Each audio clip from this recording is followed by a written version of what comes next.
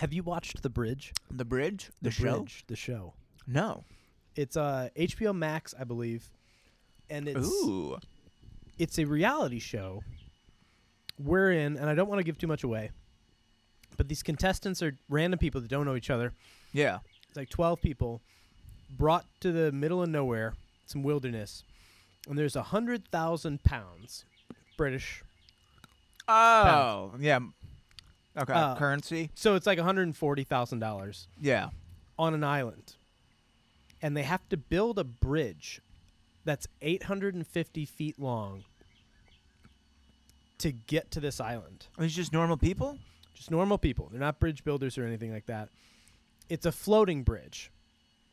So they don't have to like build a structure. Okay. They don't have to be true engineers. Yeah. Could be like a beaver bridge. Yeah. Okay. How deep is the water? I don't know. Somewhat deep. Okay. It's a small lake. Okay.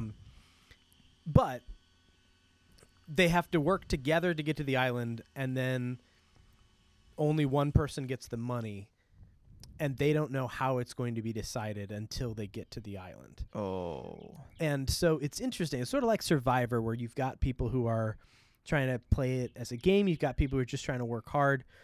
But I found it really heartwarming because you've got these people from all different walks of life. And instead of like Survivor, where you're just trying to compete right away and like you can get rid of the people you don't like, you have to work together. Yeah. And there's like this old guy who's like a car fabricator and this young girl who are, at first they're just butting heads and he knows everything and whatever. And they end up becoming really close. And like you hear this guy's story and like his son passed away and like he's raising his grandson, his son's son. And like you just get these layers, but it adds this perspective to this thing. And the takeaway for a lot of it was, if you look a little closer, there's a good story to people. Right. And you can have a bond with anyone if you take the time to foster it. And you have to understand maybe a little bit of their background to understand where they got to. But if you take the time to do that, you can have some real connection and some real friendship that's important. Yeah. And this episode is all about the relationships and the people. Good segue. Okay. Yeah. But we're not going there yet. I've got a hot take All that right. I've been chewing on. Yeah. Chowing on some beef here. Chowing on some hot And takes. I want to float this to you, and I want your opinion. So, I had a friend who I don't talk to, who I haven't spoken to in like a year or more. Yeah. They did something reprehensible, dishonest, Mm-hmm. rude, selfish. I have another friend who's closer with that friend, Yeah. and that friend was also offended, and to the point where he had stopped talking to this person. Yeah. They finally reconciled and had a conversation and cleared the air a little bit. But the person who did the awful thing didn't say it wasn't awful. And in fact, they said, well, if that made you uncomfortable, I've done a lot worse. Oh. But their criticism was, and my friend that I was talking to who didn't do the reprehensible thing said that person A, who did something bad, Yeah. I'm talking to person B who had a similar reaction to me. Person A and B had the conversation. And person A said, person B, your problem is you're too judgmental. And when I heard that, my instinct was, it's kind of a cop-out. Mm-hmm. Like, that's a dumb defense to say you're being judgmental. Yeah. Because the opposite is having no opinion whatsoever, Right. which I think is impossible. It Like is. what we Yeah. do is judge things. And I think Yeah. you can judge things harshly or you can judge things without context. And that's sort of what I was saying with the show The Bridge. Like you can look at some of these people and be like, well, he's just an abrasive guy. And you realize what he's put up with and what his life has been, and that Mhm. adds context. You're still judging, Yeah. but maybe you have a different judgment with more backstory. But just to say as a criticism, like, oh, you're being judgmental, Mm-hmm. I think that's a way of saying I can't defend myself. Yeah. And so I'm saying that you noticed how bad I was, and Yeah. the fact that you noticed makes you judgmental. Yeah. Because I can't offer anything to art. Like, if I did, like, let's say I stabbed you. Let's say you you were stuck in a window and I was assaulting you with a stick, and you got all mad. Yeah. That would be a case for me to be like, oh my God, David, you're being so judgmental. Because if it wasn't something bad, if I could defend it, I'd be like, well, hang on. Yeah. This is why I did it. I did it because you made me skin the cat and you assaulted me. Then it I'm starts just retaliating. Yeah. Yeah. I'm But just so I got even Stevens. I got real hung up on this idea of being judgmental, and is it possible to not be judgmental? Because I don't really think it is. Like, we No. as humans, you hear something, you have a reaction. Yeah. That's technically judging something. Yeah. Everything is a judgment and everything is an opinion. And that's how we make Honestly, we all think our opinion is usually right. There are a very few amount of people who will truthfully listen to someone's opinion. But when someone starts telling their opinion, in your mind, you're immediately thinking, no, my version is right. You're already judging them. It's the first thing we do. Yeah. It's the last thing we do. It's all we do. Yeah, we're pure judgments. And every action that we make is based on previous judgments. Like That the is fact correct. that I'm not going to stand up and go stab you is because I've seen I've read stories of other people stabbing people, and I'm like, that's not good. Yeah. I'm judging that as bad, and I'm going to use that to shape my own behavior. I gotta say too, like, if you lost 2 friends for over a year, you can't just say, "No, you were just being a little judgmental." You could say that if, like, you didn't talk to someone for like 3 hours, of like, "Hey, I think you're being a little judgmental." But if it was like a full year, you clearly did something that was really wrong. And I will say that it wasn't that person B like caught hearsay of something that person A might have done Yeah. and then had a snap judgment without hearing the whole story.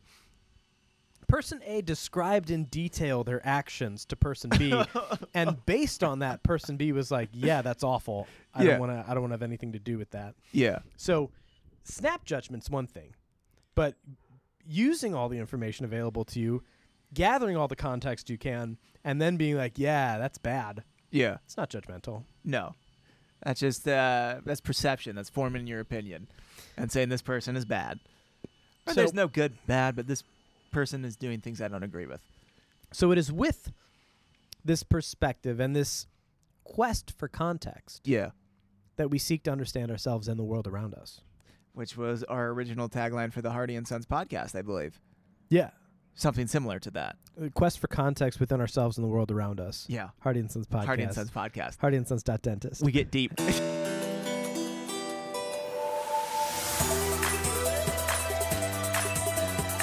You got a cavity, we're getting deep.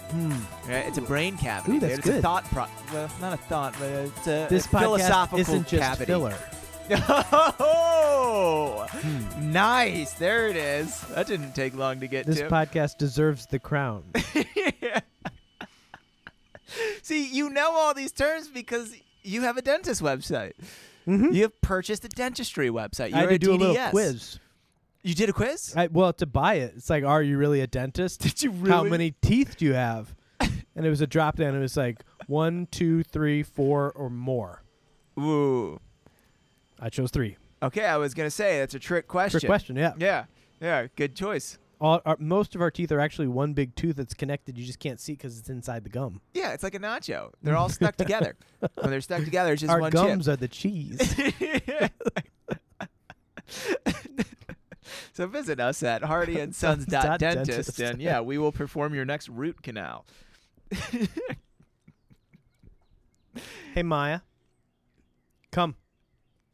So we're filming. It's been a week filming. Filming, We're yeah. recording. It's been a week since our last episode, but we're recording moments after we recorded our last episode. Yeah, so So we the still got power this tools guy. that you're hearing. I got a Oh. great look at him, too. Not what I was expecting. I Yep. thought it was going to be a young buck. He's a nice guy. He looks nice. That's the He- thing. He looks like a dad, just like a good He old owns dad. he owns a custom bucket business. He just takes buckets and customizes them. How many holes you want in that? Yeah, I can do that. Right gonna now, he's cost not even you. working on buckets. This is how he does his phone calls to clients so they can hear what it sounds like when he would be theoretically working on their bucket. He puts that in the background so he can yell over it and end the call sooner. This guy is really busy. He's just always working on buckets. You know, we don't really have phone static anymore when you have a conversation. Oh, whoa. Yeah, I never thought about that. Like, it used to be cordless phones. Yeah. You get to a different part of the house, start to crack up a little bit. Yeah, it you're would cutting get out. You're staticky, cutting yeah. out. And now with it being a digital signal, when it gets cut out, Yeah. it drops out, but it's still clean. Yeah. Because you used to be able to like be on a phone call and take like a plastic grocery bag and just make noise Yeah. next to be like, oh my gosh, I can barely hear I you. do it all the time. You can't really do that now because that No. sound. It's like when you hang up in a movie and you hear a dial tone. That's not how that phones work. Yeah. Well, what you have to do now, no. Mm-hmm. And that, it's funny because we're doing this, but the background noise will be consistent throughout. It's a third. We've got a third mic just set up on the bucket. We should have the bucket mic. That's a good idea. Oh, there Man, he's back. we should come up with an. That's your favorite noise. You get so tickled by it. We should come up with an app, the Static app, where you put it in your phone, and it's like whenever you want to insert static during your phone call, you just hit, you press pound. You know what? Did you do a lot of Zoom meetings?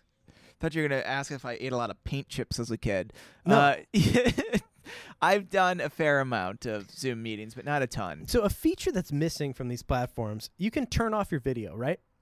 And when you turn off your video, it puts up like whatever profile picture you have for your account.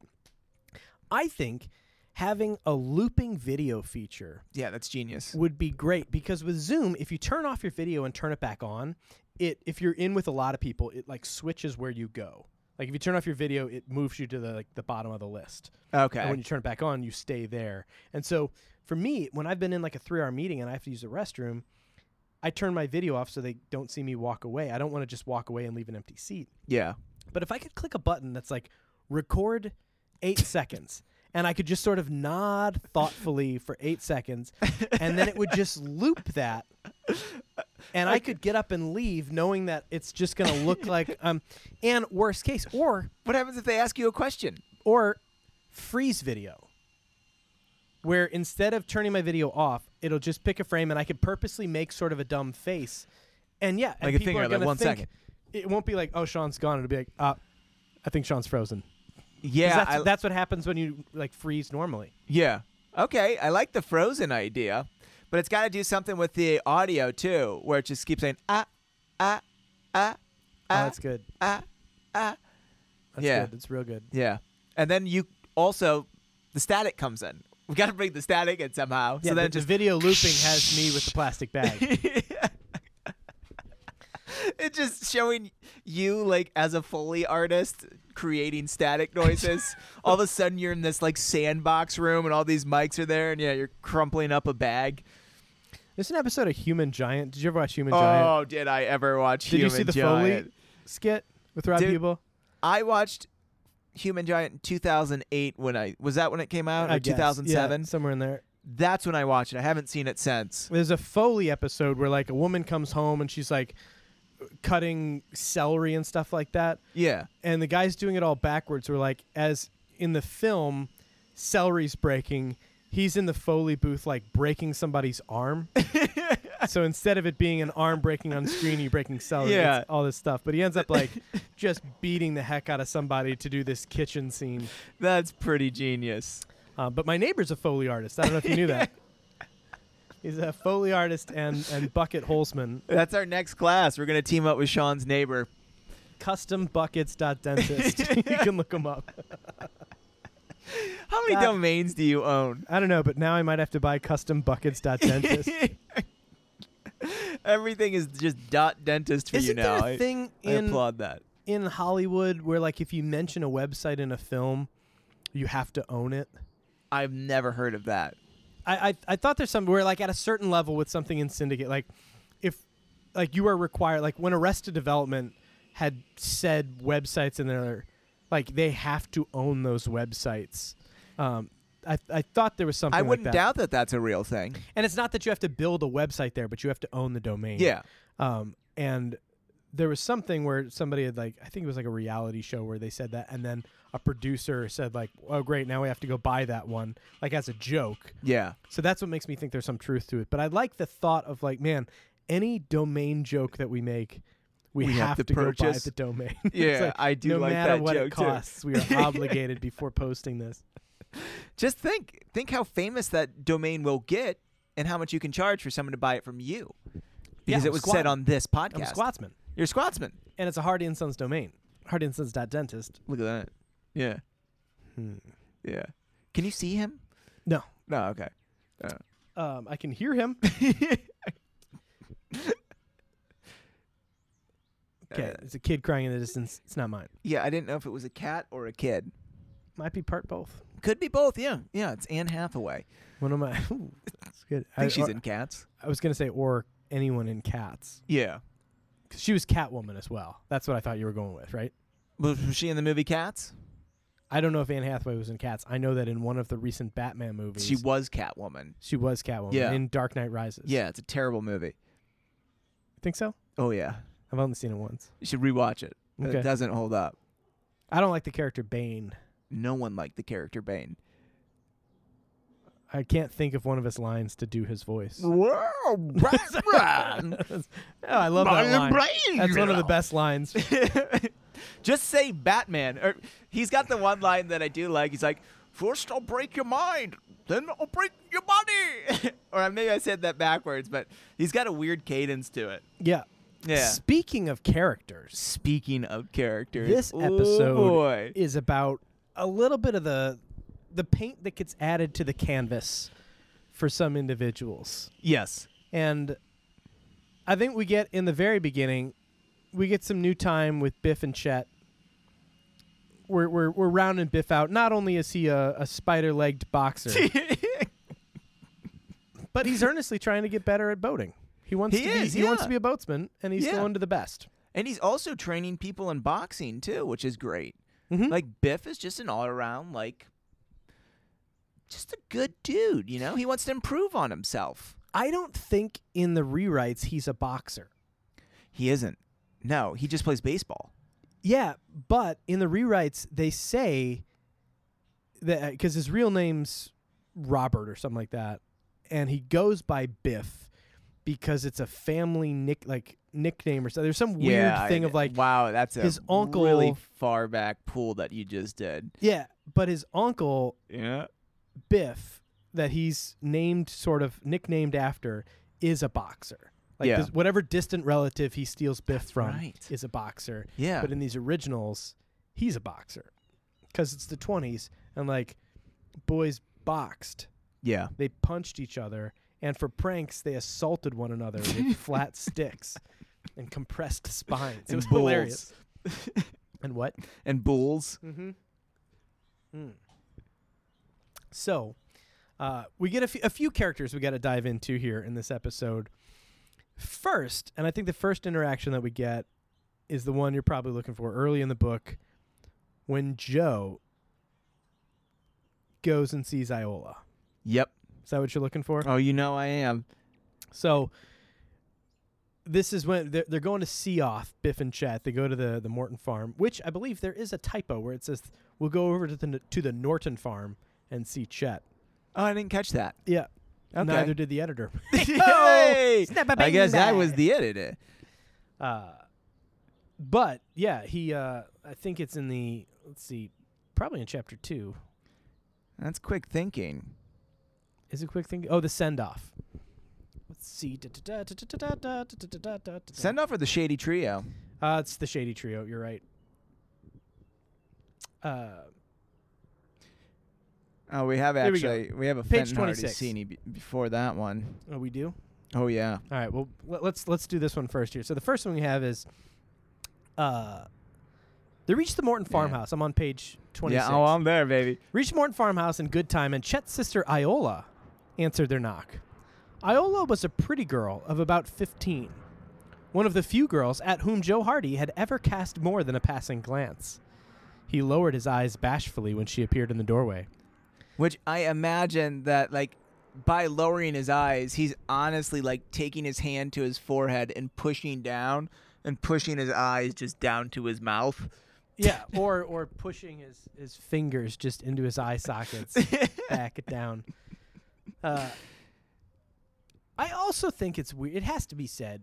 They're 15 and 16 years old in this book. Regardless of the fact that, like, don't put romance in this book at all.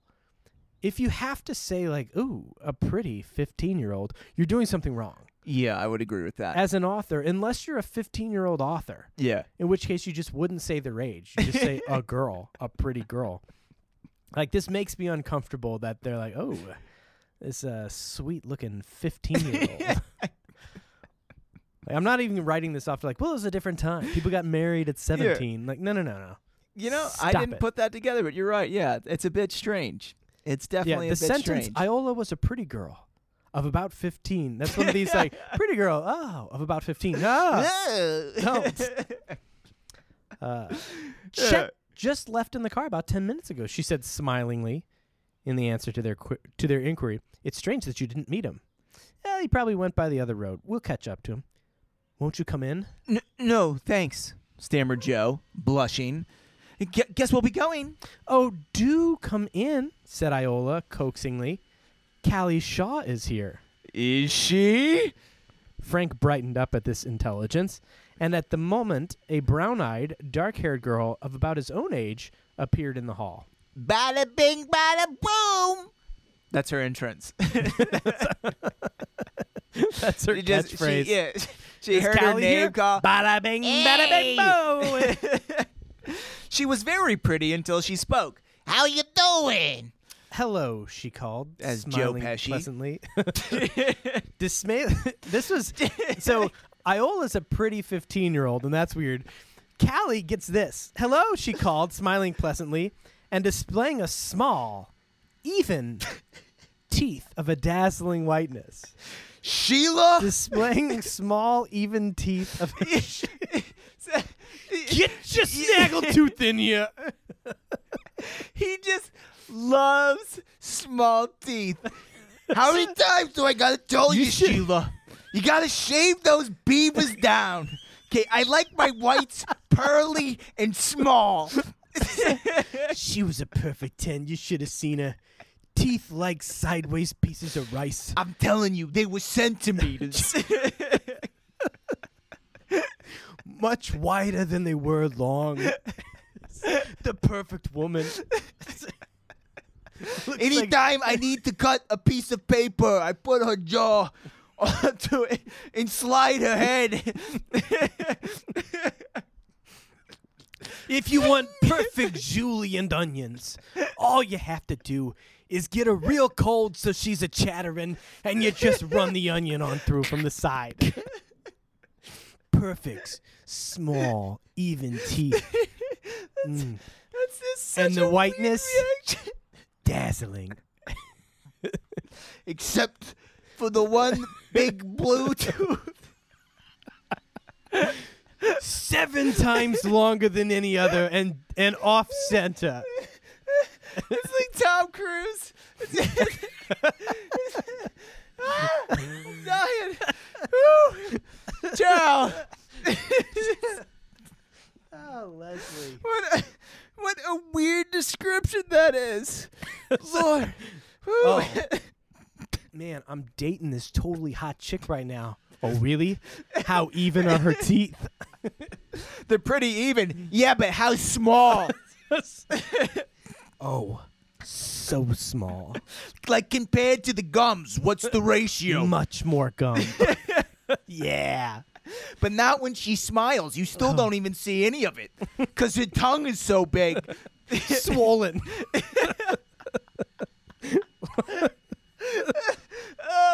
This is like Cronenberg body horror. She's like a Picasso in real life. Oh, this is the nastiest image of all time. Franklin, you disgusting man. So that's our little bit of Joe's love life. Mr. Hardy, though, we wanted to go back to Mr. Hardy. Oh, we should definitely. So, in this book, Fenton Hardy is definitely some kind of sociopath, hell-bent on just possibly dying and letting his family know, like, yeah, I'm probably going to die. Oh, yeah. I'm going to get murdered. This is going to happen. So he's talking to, I think he's talking to Lara. Yeah, right? so in this book, Fenton Hardy leaves to go find Baldy Turk in Chicago. And he's explaining, like, I'll do my best, but Baldy Turk will shoot me. If he has the chance, he will absolutely kill me without a second thought. Yeah. But I'll be back in a few days, probably. Probably. See ya. Yeah, exactly. So Joe says to him, like, he just tells Joe and the family, I'm going to go out. I'm waiting for a letter to arrive, and I'm going to leave tomorrow to try and catch Baldy Turk. Then let Baldy Turk watch his step, observed Joe. We'll both have to watch our step, answered Mr. Hardy, smiling. If I don't get him, he'll probably get me. Well, I'm betting on you. There's his son, just like the realism sinking of like, oh, is Dad going to die? I think Dad's going to die. Probably. I think an interesting thing that really adds some layers to Mrs. Hardy, to Laura, Fenton's wife, on page 24. After this whole discussion, well, I'm betting on you. Mrs. Hardy shook her head doubtfully, but said nothing. She knew that her detective husband had escaped death at the hands of desperate criminals many times in the course of his career, and there seemed to be no reason why he should not bring Baldy Turk to book, just as he had captured many other notorious criminals in the past. But this time, she had a vague premonition of danger. She knew that her husband would laugh at her fears if she expressed them, so she remained silent. Yeah. Yeah, that's pretty great. Laughed. What a repressed... Laughed is just the nickname of his right fist. He'd domestically abuse. But really, in the 1920s, like the normal accepted relationship between women and their husbands who own them, was sort of this way. But like looking at this with our modern viewpoint, what she's expressing here is concern for the man she loves. But she's afraid to be like, I'm just scared because I don't want anything to happen to you because I love you. Yeah. Because if she says that, he'll laugh at her. He'll laugh at your fear. You afraid I'm going to get killed and you're going to be left alone with these boys during the Great Depression with nothing to raise them with because my will is going to my sister Gertrude? Oh. Oh, Gertrude. Yeah. Oh, classic Gertrude. Which this book just demolishes Laura. So this is like the first step into her psyche of like, she's probably not in a good place. She can't speak to her husband because she's going to get laughed at, and we'll get to more soon. Oh, and I mean, the whole premise of this book, so Biff and Chet are going on this trip. Frank and Joe can't go. They would have gone with Biff and Chet, but they can't go because Fenton's going to Chicago, and the boys need to stay to look after their mother. Yeah, Laura can't be left alone. Laura can't be left alone. And that's both her saying that, which I think is probably a projection. Oh, it definitely is. Yeah, she's been told so many times that she can't be left alone. Yeah. And so the boys dodge a bullet when they decide, hey, we've got to go look up north because Phil hasn't yet remembered that the boys said they're going south to Black Snake Island. So before that, they're going up north, and they need they don't want to leave Laura, their mother, because Fenton's gone already. Yeah. Luckily, who's coming into town? Gertrude. Yeah, buddy. And because of that, they might be allowed to go because Gertrude can watch Laura Hardy. Yeah. Which Gertrude is a can bad babysit. idea. Yeah. And Gertrude in the rewrites is sort of cool. She cooks. A fun old lady. Yeah, she's boisterous. She's a bit overbearing, but supportive, keen. Definitely she figures keen, out a couple things. Yeah. But is just a house guest. Yeah. And seems to get along well with Laura. The original. Oh no. Oh no. Before we get into Gert. Okay. Let's take a quick break. Let's take that quick break. Let's hear a sweet ad. We'll be right back with Gertrude. David, I have to tell you a story. I love stories. What do you have for me? We're talking about Gertrude. Yep. Is this a true story? Yeah. Nice. This is two quick true stories. Two. Both of them sourced from the fact that before I lived in the house where we are sitting right now, I lived in a different house. Yeah. And my next door neighbor was named Gertrude. And Gertrude, His name was Gertrude? her name was Gertrude. Oh, her name. Okay. And Gertrude was sort of the matriarch of the block. She'd lived there for like 50 years or more, knew everything, just sat on her porch, was this gossipy, whatever. I got along well with her. Yeah.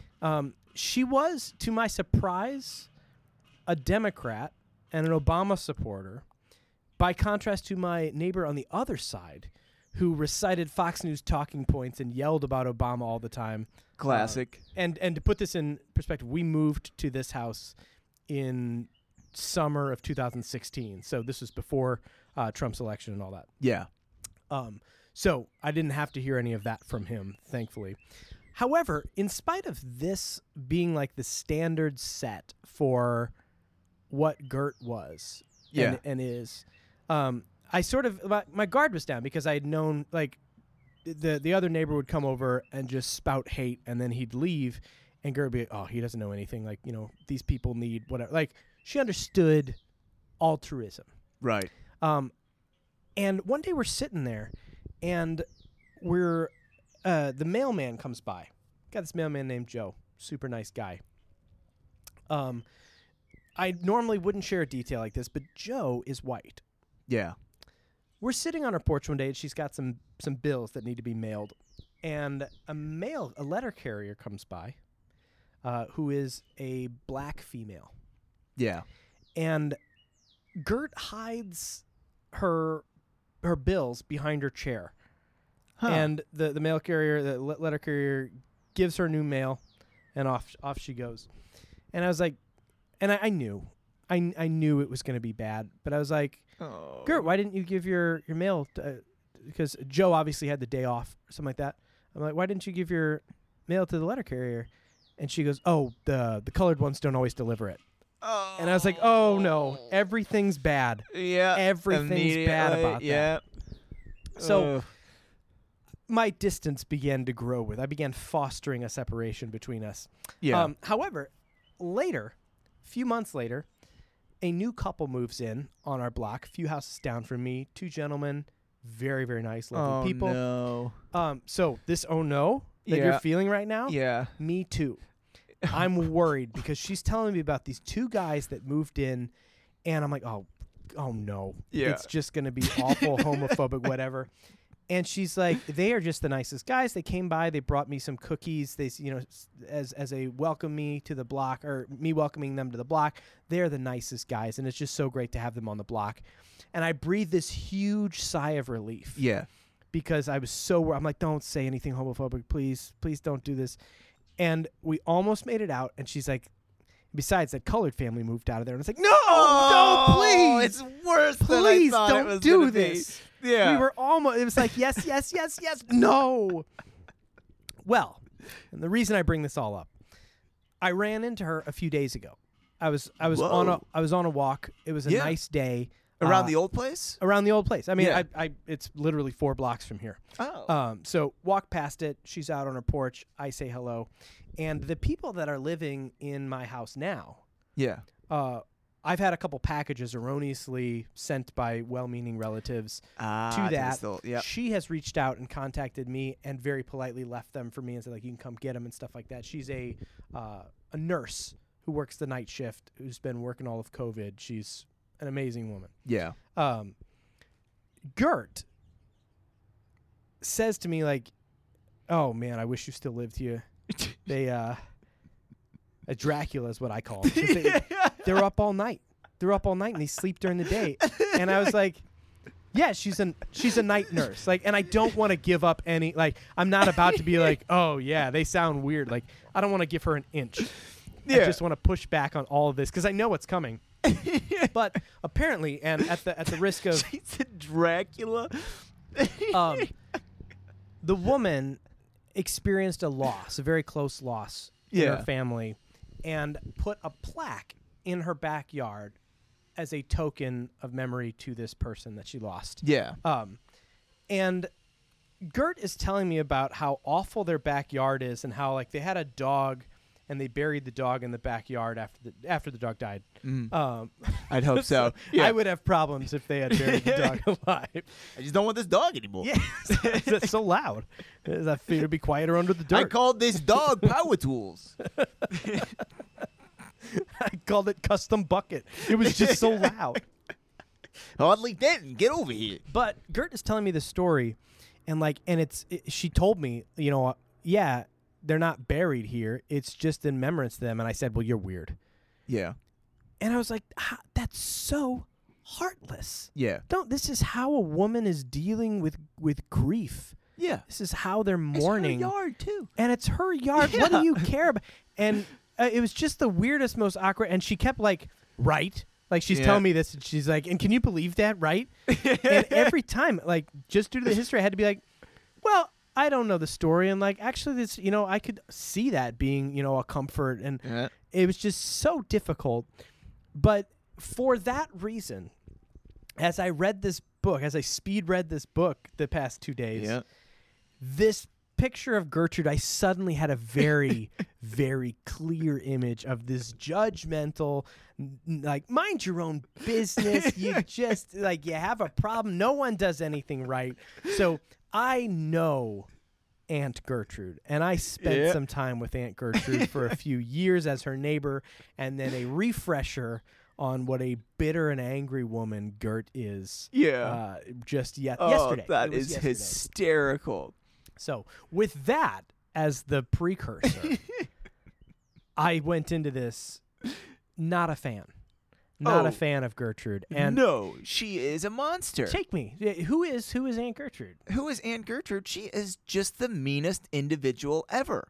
She does Where does she live? Where does she live? Isn't she a oh God, I should know this. I don't know. She travels, right? Yeah, she has no home. Yeah. She has several trunks and a cat. Yeah. A lazy cat, right? Yeah. Lazy orange cat. Yeah. She's a nomadic old lady. Yeah. And I forget, she has a bunch of bags that if you don't carry her bags, it's the end of the world. Oh, yeah. And she's coming to stay for an indeterminate amount of time. And Laura is not happy about it. No, nor should she be. No, but the boys are, because that means that they can now go on a boating trip because Mom has someone to watch her. Yeah. I want to digress for 1 second. Fenton Hardy, as he's leaving, we didn't discuss this, but on page 43, after the whole Baldy Turk discussion and all that, page 43, well, I can handle him, said the detective lightly. Well, here's my taxi. I have to get going. Goodbye. Now, before I read this next sentence, he had just explained how Baldy Turk might shoot and kill him. Yeah. And his wife would be made fun of for verbalizing any fear. So he kissed his wife, shook hands with the boys, then picked up a suitcase and club bag and departed. And I just thought the handshake to a 15-year-old of like, well, I might die. Good luck out there, kid. Nice to meet you. What a weird distant send-off. It really is. Mm-hmm. Would a fist bump have been more appropriate? Maybe. I think if anything, a hug. If you're going to be distant, do the handshake, but do that, like, pull it in for the hug where you keep your handshake hands between you as a barrier. Yeah. That way. When did that originate? After Fenton Hardy. I bet Frank and Joe invented it just to like, this is a Hardy Boys I need invention. to feel something. They didn't want to give up the handshake because that's what Dad taught them. But they're like, how can we introduce a hug into the handshake? There was also another thing where Mr. Hardy's calling out Laura, where she says, I telephoned a taxi for you, and her face was troubled. I do wish you didn't have to make this journey, Fenton. Mr. Hardy laughed. You've never worried about me so much before, Laura. I've gone away on cases as bad as this dozens of times without causing you as much anxiety, which I just feel like this is just... Take your pills, Laura. Yeah, exactly. Take your Xannies, Laura. Pop a Xanny, have a drink, and lay down. Here's a Xanny bar. Take half of it. Frank, Joe, watch it. Feed it to your mother later on. Slip it in a sandwich. When you hear her heart start beating again, give it 2 more, and I'll be back in a week. They give him a dart gun, medically too. Like, he just got a induced blowgun. coma. It's like, it's dipped in horse tranquilizers. Shoot Wait her till she- in the bottom. See if she can skin the cat. If she tries it, shoot her. Because if she's high enough, she will fall immediately. With that, he kissed his wife, shook hands with the boys, and shot a blow dart right into the side of her neck. Winks at the boys and closes the door. Bullseye. With that, he left. Bullseye. Oh. It's terrible. Mm. Ciao. Ooh, ciao. Speaking of the boys and how they handle relationships and grief, there's also on page 48 when they're talking to Iola and Callie about, because they're still missing. Frank observed, "I don't think they've been drowned. They are both good swimmers, and it would take a lot to kill either of them." So, Jesus, Frank. Tone it down, buddy. But yes, Aunt Gertrude had no fixed place of abode.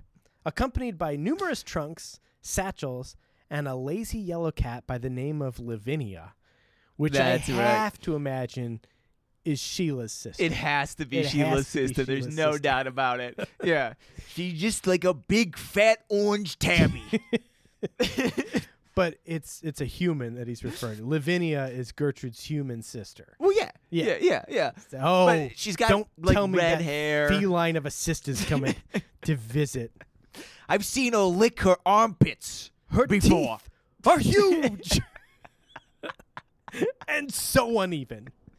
Can't They're even look at 'em. pointed like a Dracula. Like Scott Bakula. Oh, I'm a star. I'm a big, bright, shiny star. So they decide, we know Aunt Gertrude's coming. She's going to come with all this stuff. Our goal, she's probably coming in on the 4 o'clock train. So we're going to leave at 3. That way we can dodge it. Yeah. So it's like 2 o'clock.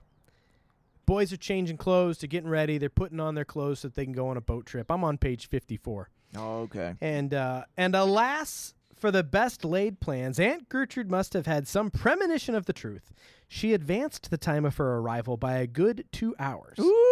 The 2 o'clock train brought her to Bayport, bags, baggage, and Lavinia, the cat. The boys were first apprised of her advent when they heard a taxi cab pull up in front of the house. Joe peeped out the window of the room.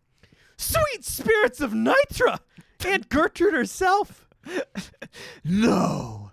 Sweet spirits of Nitra. Yeah, I love that. That's just my only underline on this page.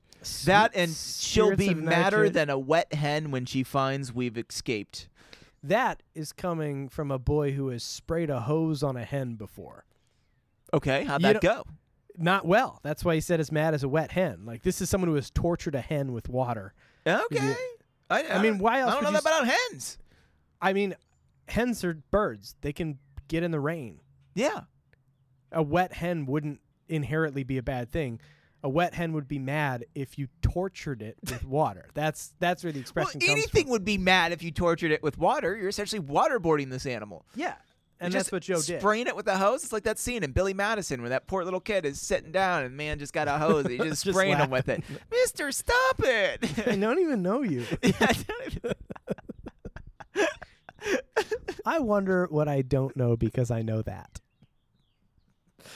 Whatever you don't know doesn't matter because that's the most important thing to remember. Don't even know you. So yeah, they see Gertrude, and she is attired in voluminous garments of fashion dating back. Sorry, the Decade, at least a decade. a decade. Yeah, the font changes; it gets smaller. I have to zoom in. So she is just yelling at this taxi cab driver, Yeah, protesting the fare. protesting the fare. She's not gonna pay it. No, and then she gets angry because It being her firm conviction that taxi cab drivers were unanimously in a conspiracy to charge her and defraud her at all times. which I get, I understand. So she is completely yelling at him and saying, "You shan't have a tip. Now carry my bags up to the house." This is her introduction. Yeah. Welcome, Aunt Gertrude. First lines. Yeah. She ain't gonna be fun. The driver gazed sadly at the silver in his hand, pocketed it, clambered back into the car. "Carry him up yourself," he advised, slamming the door, and the taxi roared away down the street. Frank chuckled. Classic. That's one on Aunt Gertrude. But Aunt Gertrude had no intention of carrying the bags up to the house. Suddenly, she glared up at the window from which the two boys had been watching the scene. "You two boys up there," she shouted. "I see you. Don't think I can't see you. Come down here and carry my bags. Hustle now." They hustled. That's my favorite thing about these books are these little lines like that. There's another one coming up. It came. They hustled. Yeah. I'm gonna speed there. So they have to explain their clothing to Gertrude. Gertrude is coming in to run the house. She ends up checking their mail. Yep. It's like she has infiltrated their lives and is in charge, and it's all bad. Yeah, it is not She's good. judgmental. Very. Yeah, she is talking about their attire, talking about there's holes in their pants, and they're like, they're not wearing we're going bow ties. on a boat. Yeah, you're not even wearing neckties. Yeah. They're like, we're going on a boat, but we see in the illustration that when they're on Black Snake Island, they've got coat and tie. three-piece suits. Yeah, they look like little they look newsies. amazing. Yeah, they're Impeccable. fantastic. Yeah, They're ready. I like to think that's what they're wearing, but there's just like a little scuff mark on the knee. Or they've got these like batted coveralls over their suits just to piss Gertrude off. I like a little that. bit. And then, yeah. well, as soon as we leave, we'll gel back our hair. They're snap suits. My cane is on my motorcycle. I put on my top hat after I put on my helmet. Their glasses are just two monocles. So she's not a fan of the boys going out on the boat. And serve them right, I suppose. Oh, they're explaining, we want to go on this boat trip. We were going to leave before you got here, but our friends are missing. They have to go out. Mrs. Hardy's explaining they're going out to look for two chums of theirs who've been lost for 3 days. And serves them right. I suppose they were out on a boat trip too. I knew it. And now they're lost. That's what happens when you let children go out in boats. By the way, she's not wrong here. Yeah, she's not, but this is not how you handle this situation. Yeah. Not when their friends are disappearing. You don't need to tell someone like, "Hey, your friends are idiots. They shouldn't have done that." When they're this is when you missing for express 3 days. Yeah. Serves You talk them right. about that behind closed doors to, your friends. You're like, Yeah, these dumb kids It's went better out. if you're overheard on a phone call saying that to somebody exactly. who's not involved in the situation, not to the boys whose friends are missing. I suppose in a few. So now you're going to let these two youngsters go out on a boat too, and I suppose in a few days some of their chums are going to have to go out on a boat to look for them, and they'd get lost too. And then some more little boys would go out to look for them, and they'd get lost. And by the end of summer, there wouldn't be a boy left in Bayport. I feel like in many ways this character was a staple of families for a long time. Yeah. And I think you can probably see remnants of that in your current relatives. Oh, yeah. But largely, I believe this is an extinct creature. Like this completely overbearing, like just steamroll everybody. I hope Most so. of these people died in the 70s. Yeah. Oh, fingers crossed. Serves them right. Serves them right. Yeah. Oh, no, we're becoming Gertrudes ourselves. But Laura shows some savvy mom, scores some mom points here when Gertrude goes to take a phone call. And so she steps into the hallway, calls the boys into the hallway, and she's like, "Go, run, get out of here. I'll deal with Gertrude." Yeah. Stabs Gertrude. "Run, boys, run." "Run," she said, smiling. "I'll take care of Aunt Gertrude. Run along while you have the chance." Man. They kissed their mother goodbye and hastily departed. And this is again where kissing your mother is an affectionate thing. That's fine. I'm not casting judgment on that. But to kiss your mother and shake hands with your dad shows such a fork in the road of what parental affection not wrong. is like. I would like to see that flopped. I want them to kiss dad and shake hands with mom. In the rewrite, that's what they should have done. Yeah, we'll rewrite them one day. Ugh. They're a little too old to be kissing mom. At least I think so. Yeah. Maybe not. 15 and 16? Yeah, that's a little too old. I mean, where are they kissing her? On the cheek? Doesn't say. I'm guessing it's lips. So the last relationship that I think we need to cover here is Fenton again at the end of the book. So after they've been rescued, they're headed back home. Their father got up quickly. Yes, he's in the library, and what of it? Oh, that's Gertrude. Yeah. Gertrude didn't know that they heard he had been kidnapped. So Yeah. they get back. Hardy Boys did not wait to reply. With a whoop of delight, I'm on page 211. Oh, I'm there. With a whoop of delight, they rushed through the living room and into the library, where they found Fenton Hardy seated at the table. Now, before I read this next sentence, they thought their father was kidnapped by Baldy Turk. Yeah. They just escaped gunfire, revolvers, all this stuff. Like, it's been grim. Yeah. It's been dark. Spoiler alert for next episode. They watched someone get shot. Yeah. They saw a man get shot, and their father was kidnapped by this. So, bad news. They see their father for the first time. Just relaxation pours over them, emotions. Their father got up quickly as they rushed at him, and in a moment, all three were shaking hands and chattering in gladness and relief. Do you think he put out two hands at once, one for each son? Joe gets a left-hand handshake. Or no, Frank's the adopted one. Frank's Frank the gets adopted the left-handed one, yeah. handshake. Yeah. Joe gets the honest right hand. And so, yeah, this whole, like, he's so proud of them. We heard you'd been caught by the gang. Well, it was the other way around. Hardy Boys nodded. Their father gazed at them in incredulous astonishment for a moment. Then he slapped them heartily on the back and indicated the chairs nearby. Now, this is a rare invitation for them to sit by their dad. Yeah. Welcome They to the can study. talk Hey, to have a Dad. seat. They dust off the cobwebs of the chairs. Yeah. We haven't been allowed to sit in these ages. Fenton Hardy listened to the recital of what happened with sparkling eyes, for he realized that his sons had played a part that made him proud of them for the first time. And when the tale was finished, his approval was evident by the manner in which he pounded the desk with his fist. Yeah, Fenton's got anger issues. By the way, he's still sitting behind the desk. He's not sitting with his sons. His sons are sitting across the desk from him. Yeah. So you think he'd do cool dad and sit on the desk, cross his legs, kind of lean in, lean forward? his approval was evident by the manner in which he pounded the desk with his fist. Fine, he declared. Yeah, you made Fenton Hardy's day. He can be proud of you and your accomplishments, and you can tell, not because he hugged you or he said how proud he is. He said the word fine and pounded a desk. I guess instead of hitting you, he hit a desk. And what better expression of love is there from a 1920s dad? You're not wrong. And this is where we find out, too, about the whole false report. And then he goes into all of that shenanigans. How did the saw get louder? I was just thinking, I feel like I'm shouting way louder now. And what's funny is it's getting darker. Yeah, there's a storm Yet the of bigger brewing. tools are coming out now. Yeah, this one's definitely plugged in. See, this isn't a bad. This isn't 14.5 volts. This is serious. 14.4. I know. No one knows, Sean, except for you. 14.4. You're the only Voltsman in here. Well, that can be said. Old Voltstron. Well, I do say that.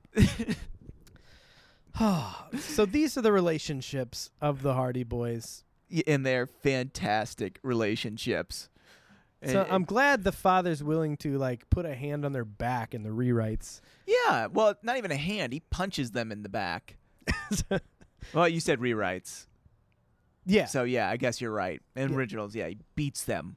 Well, he beats beats them a in the back. desk instead of them to show how much he cares. He does do somewhere it said he like pats him on the back, and you know that pat was extra hard. Oh yeah. It wasn't a soft pat. It wasn't No. a loving pat. It's like that scene in the end of There Will Be Blood Oh, when his son is reflecting back on how bad yeah, he's treated him his whole life. yeah. Yeah, this is HW. yeah, Yeah, this is what's happening to HW. that's a heartbreaking scene Mm. too, because he makes the deaf guy sign that he's not his real son, and he just found him. Oh man, That's a Bastard tough in a scene. basket. Yeah. Oh, that gives me goosebumps. Oh, that's a brutal scene. Man, such a mean person. I drink your milkshake. I drink it up, Eli. and it goes all the way over here. Beautiful scene. It really is. What was the line? Oh, when he does his speeches, he always says like, "I am an oil man. I'm an old At least I like to perceive myself as an oil man." I started giving a lot of notes to people's screenplays. So in all of them now, the front page, the title page, I always draw a picture of Daniel Plainfield, and it just says, "I am a notesman." And I just perceive myself as a rework notesman. that speech into saying, "Hey, I'm about to give you notes, and I'm going to speak plainly with you, and they're going to be harsh." Plain viewly with you. Plain viewly. Yeah, nice. There it is right there. I try to work in HW too, but I'm like, I don't think they'll get that reference. Yeah. I'll keep it normal. I'll Oh, keep it well. on the down low. So if you get the reference, good for you. If you don't, still makes sense. I'm happy, David. I'm happy too. This is good stuff. It's This really feels good stuff. Yeah. This feels like normal. It is normal. That's it. We're We're- back in it. It's yeah. been too long. Yeah. Yeah. I don't know if you can see the lightning that's behind you, but there have been some No. serious bolts. I No. think it's time to pack it in. Yeah. But hopefully you won't get struck by lightning when we get to no. Hopefully. Hopefully you won't get struck with lightning when we get to chapter 3. There Part it is. 3. Does that work? Part 3? No, but it's a comparison. Hopefully, lightning doesn't hit your tree. Hopefully between lightning doesn't now- hit me Hopefully, before we lightning doesn't go through the tree to hit me for you to see. Ooh-wee. Ooh-wee, before we get To comparison part 3.